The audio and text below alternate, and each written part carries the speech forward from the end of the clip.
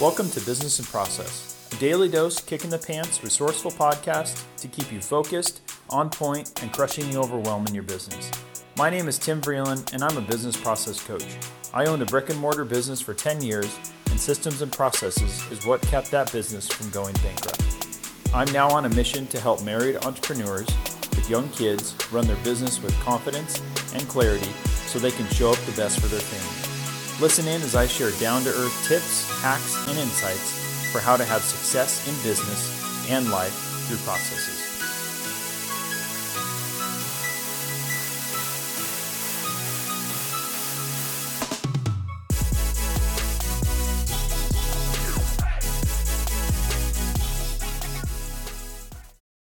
What is going on? Welcome to another episode of Business and Process. And today, this is a question to challenge you. Are you truly loving your neighbor?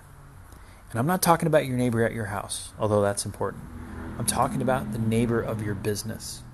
And if you're an online business, it could be the same thing. I guarantee you have businesses that are providing products, services, and solutions that are surrounding your company.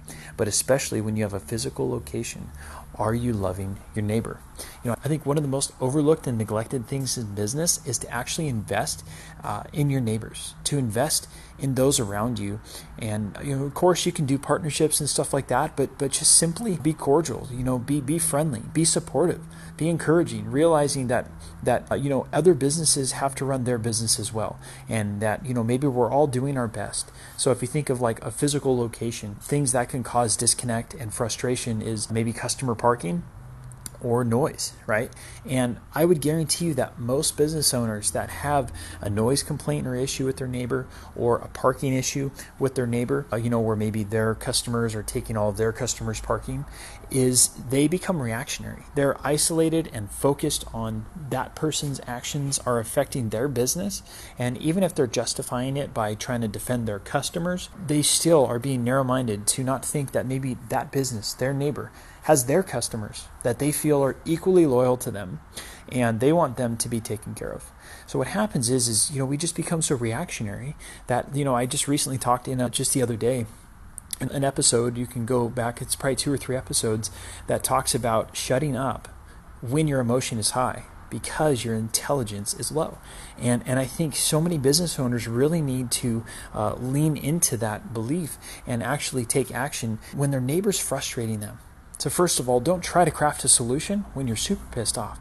When you're really frustrated, you don't try to craft a solution, right? You are not going to be able to work through the best solution because your judgment is compromised because of your lack of a healthy emotional balance, right?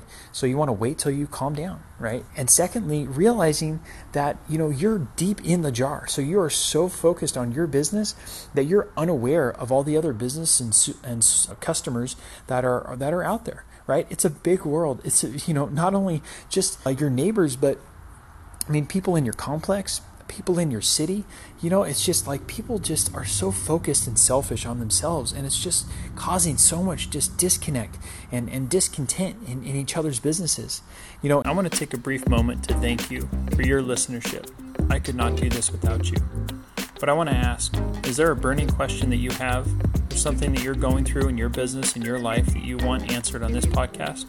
If so, visit questions.businessprocesspodcast.com.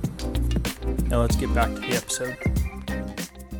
And this came from, an owner that was having a noise issue with his neighbor, and he just stormed over there for no reason. His customers weren't affected or anything, but, he just stormed over there and basically just, yelled at him and told him to turn the music down. And it just made me, have this thought where I go, man, you totally missed out on an opportunity to show your neighbor, your business, grace. To say, what, maybe they don't realize how loud the music is. Maybe we can work together because I realize you need music to run your business, but I don't want your music in my business. So how can we maybe split the difference? Alternate on days, or they try to change their hours, or they move their sound system. Whatever the case is, there's numerous solutions out there. And this is why I'm putting that challenge together. Because when we can embrace the endless amounts of solutions that exist out in the world, then we will hopefully be less reactionary to the frustration of the challenge. And we'll be able to step up and actually craft a better solution and bring more people into our circle versus casting people out of it by our unhealthy responses. So this is really to challenge you today to look at your reactions. How are you treating your neighbor? How are you treating those businesses around you? Okay, even if maybe you guys don't have disconnect, are you going over there every often and just sharing your appreciation for them? Maybe send them some cookies. Maybe go over there and make some conversation. With COVID, I mean, gosh, people have become so disconnected. And there's something like just so powerful about just walking up to someone for no reason other than to just share thankfulness or share an experience or connect and hear their story. Like, that is just so powerful and can create so much opportunity and community. And I know in the beginning I said, you don't want to do this just simply for, the goal of some sort of business development or partnership. But I got to tell you that I've made so many connections and relationships, developed so many relationships with customers and neighbors and other business owners by simply being less reactionary to maybe that disconnect. And those are some of the best relationships I form are when the experience actually comes from something that could have gone terribly wrong between us. But because both of us had the right response, it allowed us to actually have that connection. Rarely do people make friends by just randomly going up to them. There's usually an experience that brings them together.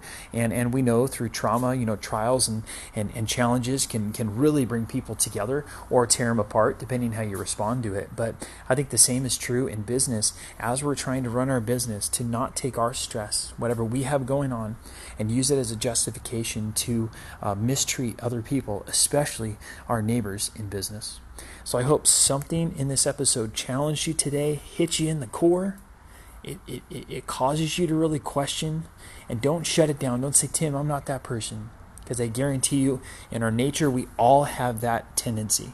And it's something that if you're not aware of it right now, if you're not actively aware of it before you listen to this episode, that it is something that you probably are struggling with or you could step up and do better with.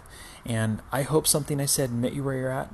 And I thank you so much. Hope you have a blessed day. Thank you so much for making it all the way to the end. Your future self will thank you as you become a better entrepreneur, parent, and spouse. For a list of resources that I use to keep my business out of bankruptcy, as well as a free tool that I created to help you crush the overwhelm in your business, visit businessprocesspodcast.com.